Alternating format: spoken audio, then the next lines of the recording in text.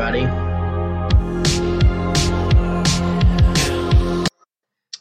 Hello again. I thought I'd see you today multiple times. So I'm going to discuss today. We're going to discuss part of Ted Kaczynski's manifesto, and I have a few paragraphs that I want to go over. This is going to be a multi-part series on this particular, not Ted, but base people in general. The idea here is we've had these people for many years in our society that could, I guess you could say, predict the future. Sorry, I'm getting everything set up so I can read this a little easier. So I'm going to do an audio and a video of this, but I picked out a few paragraphs that I wanted to go over, mainly because I think that'll be helpful. I know my audio will be much better than my video presentation skills, so you'll have to bear with me here. So from his presentation, and I guess I'll just go ahead and get my mug off the video camera here. So paragraph 21, leftists may claim that their activism is motivated by compassion or by moral principles, and moral principles does play a role for the leftists of the over-socialized type. But compassion and moral principle cannot be the main motives for leftist activism. Hostility is too prominent a component of leftist behavior, so is the drive for power. Moreover, much leftist behavior is not rationally calculated to be of benefit to the people whom the leftists claim to be trying to help. For example, if one believes that affirmative action is good for Black people, does it make sense to demand affirmative action is hostile or dogmatic in dogmatic terms? Obviously, it would be more productive to take a diplomatic and conciliatory approach that would make at least verbal and symbolic concessions to white people who think that affirmative action discriminates against them. But leftist activists do not take such an approach because it would not satisfy their emotional needs. Helping Black people is not their real goal. Instead, race problems serve as an excuse for them to express their own hostility and frustrated need for power. In doing so, they actually harm Black people because the activist hostile attitude towards the white majority tends to intensify race hatred. So there's one example, and I think the key portion of that is if you say race problems serve as an excuse for them. So I picked that out because it seems very, I guess you could say, prophetic as to what we're going through at this moment with the idea of making all these situations in the Biden administration or since last summer about race in our country. It's a way to stir up antagonism, and it's going to create the very problem that they say they're trying to achieve to rid themselves of. And the thing is there's been a concerted effort the last decade to do this by forces in our not unusual to the conversations I've had prior to this, particularly Bill Gates, who has funded our education system starting in 2008, 2009 on a substantial level. He was the one he was probably not only the funder but the designer behind Common Core, which has introduced a host of negative aspects to our education in the United States. It's actually degraded our education. So this is once again, this is one of the problems with putting a technologist in any way, shape, or form near education, especially one who is just a liberal. He's an ultra liberal. He's an ultra leftist, and he wants to put his hands on everything. So let's move on to the next paragraph. So paragraph 27.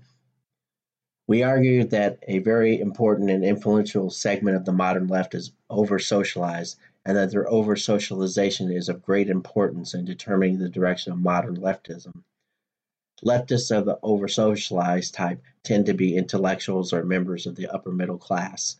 Notice that university intellectuals constitute the most highly socialized segment of our society and also the most left-wing segment. I think it speaks for itself. Paragraph 29. Here's an illustration of the way in which the over-socialized leftist shows his real attachment to conventional attitudes of our society while pretending to be in rebellion against it. Many leftists push for affirmative action, for moving black people into high-prestige jobs, for improved education in black schools and more money for such schools, the way of the life of the black underclass they regard as a social disgrace. They want to integrate the black man into the system, make him a business executive, a lawyer, a scientist, just like the upper middle class white people. The leftists will reply that the last thing they want is to make a black man into a copy of a white man. Instead, they want to preserve African American culture. But what does this preservation of African American culture consist? It can hardly consist in any more than eating black style food, listening to black style music, wearing black style clothing, and going to black style church or mosque. In other words, it can express itself only in the superficial matters. In all essential respects, most leftists of the over-socialized type want to make the black man conform to the white middle-class ideals. They want to make him study technical subjects, become an executive or a scientist, spend his life climbing the status ladder to prove that black people are as good as white. They want to make black fathers responsible, quote unquote. They want black gangs to become nonviolent, etc. But these are exactly the values of the industrial technological system. The system couldn't care less what kind of music a man listens to, what kind of clothes he wears, or what religion he believes in, as long as he studies in schools, holds a respectable job, climbs the status ladder, is a responsible parent, is nonviolent, and so forth. In effect, however much he may deny it, the over-socialized leftist wants to integrate the black man into the system and make him adopt its values. I think we can say that's sufficiently on point about a lot of things.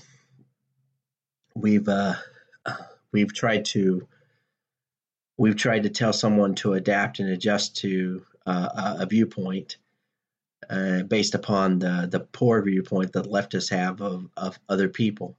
So and instead of just letting people do whatever they decide to do with their lives, the inclination has been to interfere. If someone was really interested in being in those things, and this is what's caused problems in our current society, especially since, I guess you could say, in the last 15 to 20 years, in particular, a generation of basically fatherless boys of any color.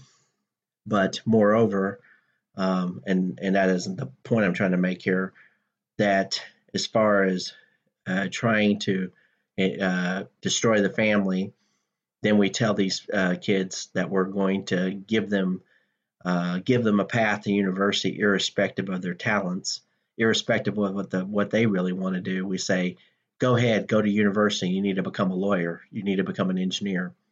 And of course, if they don't achieve that, then we say, well, the society's going to have to pass you through anyway and make you one anyways. So what do? You're just constantly demoralizing these people, even though you're promoting them. I mean, you're not allowing them to make their own choices, and there's your individual freedom. And for my own life, and I'm not black, so therefore I don't understand it from that viewpoint.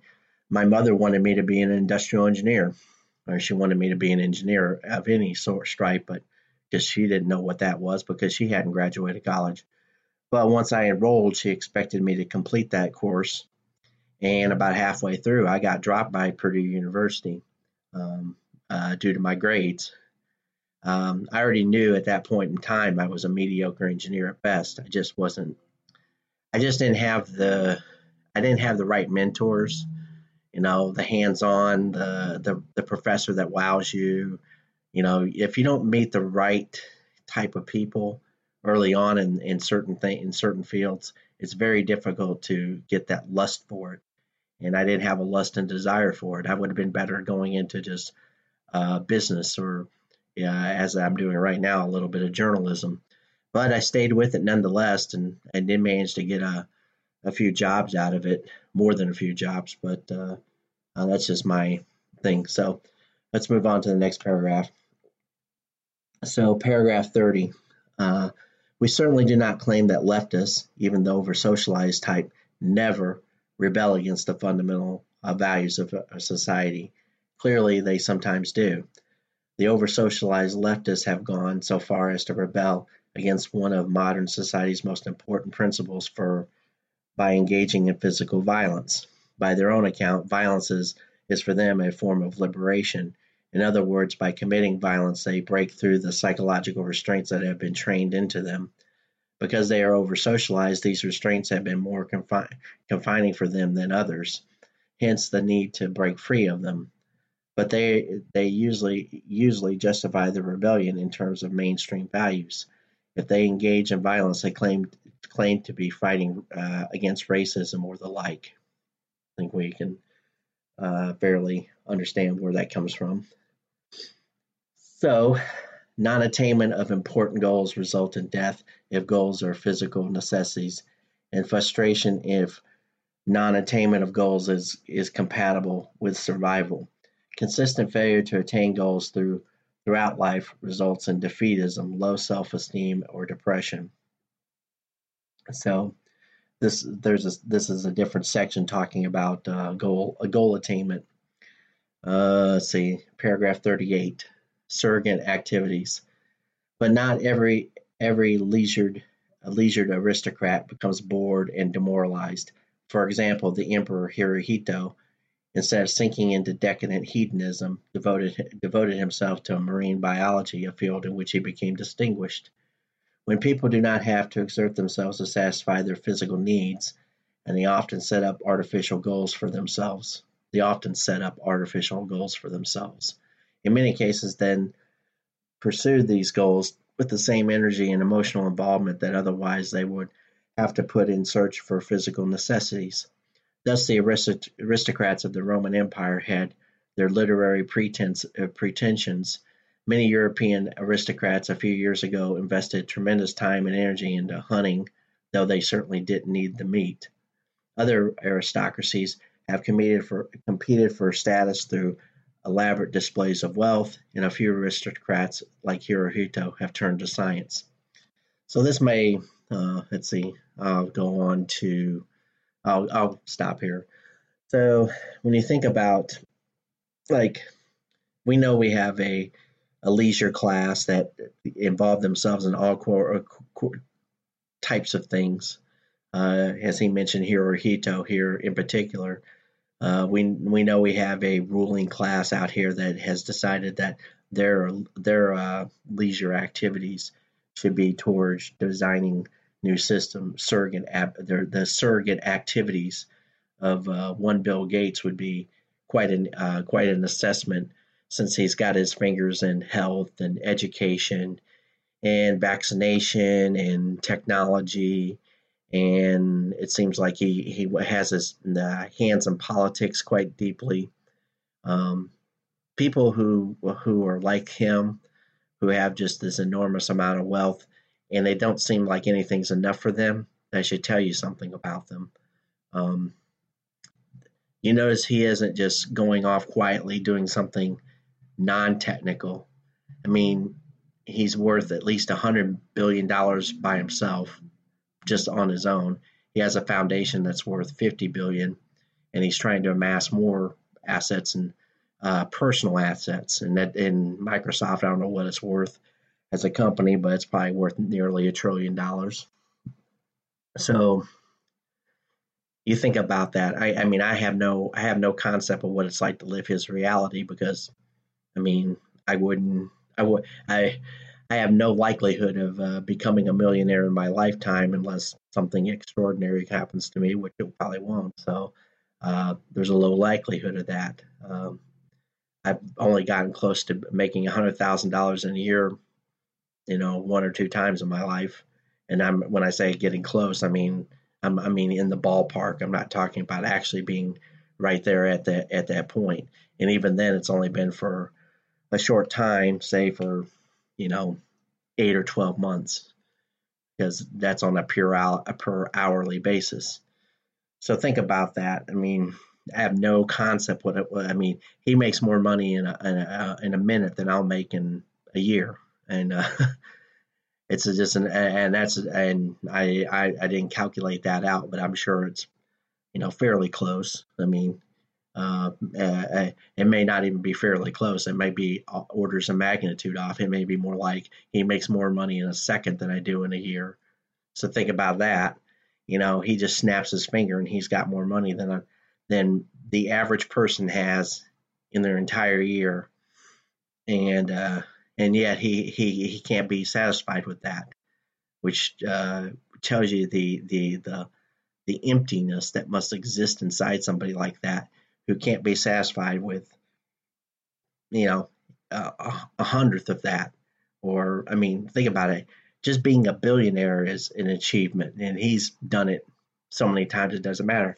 Now he just wants to rule the world in some way, shape, or form. So I'll move on to the next one. Paragraph 40.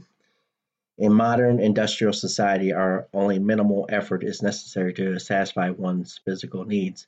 It is enough to go through a training program to acquire some petty technical skill, then come to work on time and exert very modest effort needed to hold a job. The only requirements are a moderate amount of intelligence and, most of all, simple obedience. If one has those, society takes care of one from cradle to grave. Now he wrote this, Teddy Kaczynski. He published it in, I think, 1995, so it's been a hot minute since this has been published. Yes, there is an underclass that cannot take the physical necessities for granted, but we are speaking here of mainstream society. Thus, not surprising that modern society is full of surrogate activities. These include scientific work, athletic achievement, humanitarian work, artistic and literary creation, climbing the corporate ladder, acquisition of money, and material goods far beyond the point at which they cease to give any additional physical satisfaction, and social activism, when it addresses issues that are not important for the activist personally, as in the case of white activists who work for the rights of non-white minorities. That's a long run-on sentence. These are not always pure surrogate activities, since for many people they may be motivated in part by needs other than the need to have some goal to pursue. Scientific work may, let's see here, see if I can get this one. Scientific work may be, let's see here, motivated in part by a drive for prestige, artistic creation, by need to express feelings, militant social activism by hostility. But for most people who pursue them, these activities are in large part surrogate activities. For example, the majority of scientists will probably agree that the fulfillment they get from their work is more important than the money and prestige they earn. So, okay, autonomy. Autonomy as a part of the power process may not be necessary for every individual, but most people need a greater or lesser degree of autonomy in working towards their goals. Their efforts must be undertaken on their own initiative and must be under their own direction and control. Yet most people do not have to exert this initiative, direction, and control as single individuals. It is usually enough to act as a member of a small group. Thus, if a half dozen people discuss a goal amongst themselves and make a successful joint effort to attain the goal, their need for power process will be served. But if they work under rigid orders handed down from above that leave no room for autonomous decision and initiative, then their need for a power process will not be served. The same is true when decisions are made on a collective basis if the group making the collective decision is so large that the role of each individual is insignificant. It is true that some individuals seem to have little need for autonomy. Either their drive for power is weak, or they satisfy it by identifying themselves with some powerful organization to which they belong. And then there are unthinking animal types who seem to be satisfied with a purely physical sense of power. The good combat soldier who gets his sense of power by developing fighting skills, and he's quite content to be used in blind obedience to his superiors. And paragraph 44.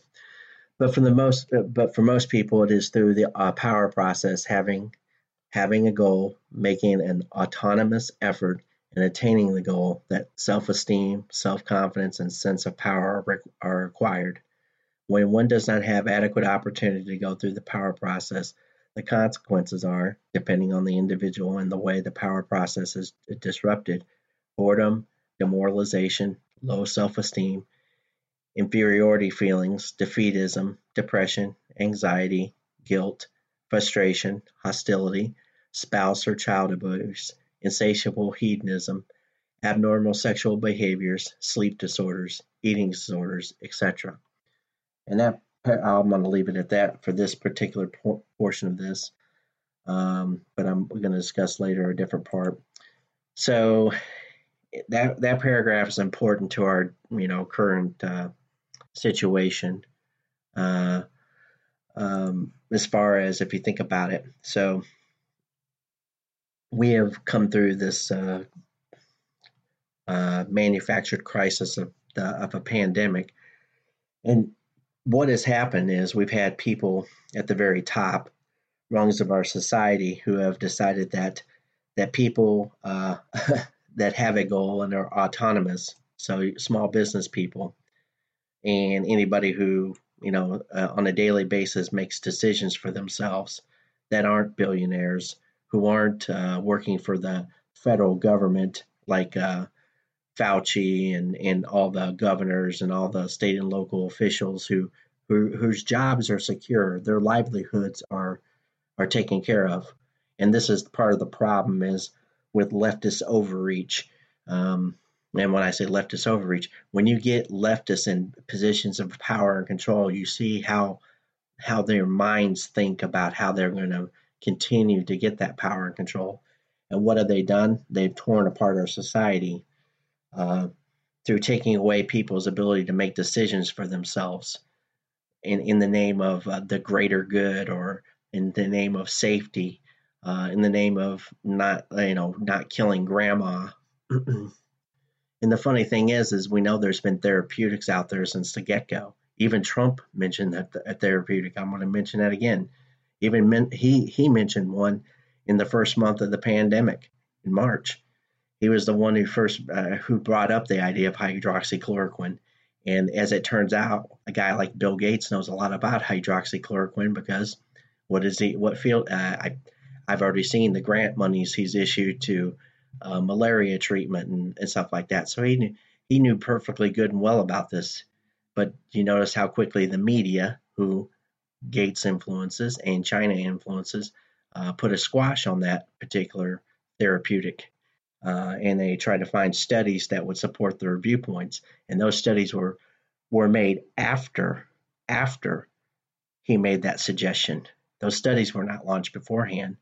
There was only one clinical trial that I saw in March that was done that mentioned anything about the downside of hydroxychloroquine, and that had to do with the QT on your heart. Now, I'm not a medical professional.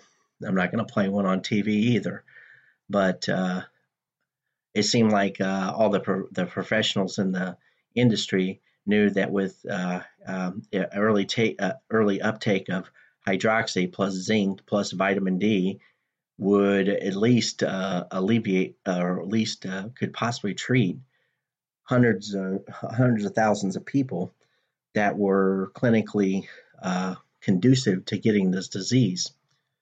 Meanwhile, aside from that, you had small businesses that were having to be shut down. And when you're a small business and you're operating on a cash, when your cash level or your amount, whether you call it the burn rate or uh, how much money do you have to pay your bills, how much money to pay all the necessary things to keep a business operating when you're not making revenue. They know that all those businesses were, operating on a month or two, or maybe even 3 months at max of cash stability. So the government forced those businesses closed because of considering them non-essential, and you took away people's autonomy. You took away their self-esteem, their self-confidence. When you do that, as this paragraph lays out uniquely, you get the demoralization, low self-esteem. Low self-esteem is tied to leftism. So the leftists out there intentionally, and I will say that intentionally, want other people to feel as bad as they do about themselves. Um, and what better way to do it when they have power than to foist it onto their enemies? See, this was a personal and physical assault on the United States of America, in particular, those people that are self sufficient, who go out of their way to be self sufficient or try to be self sufficient, imperfectly so, but nonetheless, they try to do it. Um, and everybody knows this. Everybody who deals with reality actually knows this. I'm not telling anybody anything. I'm just putting it into a perspective based upon somebody who discussed this long ago and has been forgotten. So the idea of defeatism, depression, anxiety, guilt, frustration, hostility, spousal and child abuse. We know, statistically speaking, that when you lose your job or lose your business and you start confining people up together that usually have autonomous control of their lives, whether they be man or woman or children. When you don't have children that can go to school, and you have all this, you created this massive disruption, and it was done on purpose. There was an intent behind this. I keep on bringing this up because in case of anybody who's listening, I want them to know, this was a well planned idea. This wasn't just, there was just a pandemic. No, this was used and exploited on multiple levels, and they knew what they were doing. And given the people that have circulated around this situation, you have to start looking at the psychology of the people that have put this master plan together. And then you have to come to whatever inevitable conclusions you can draw from that psychology. And I think once people start doing that, they might be able to understand how dangerous a situation we've created in the past, quite a few months, or almost now a year. So I'm going to leave it there, but let's just say for his time frame, he was quite based. Next time, I'm going to try to do Yuri Bezmenov, and we'll oscillate back and forth between these two fellas for probably 2 or 3 episodes. So I'll leave it at that. Thank you.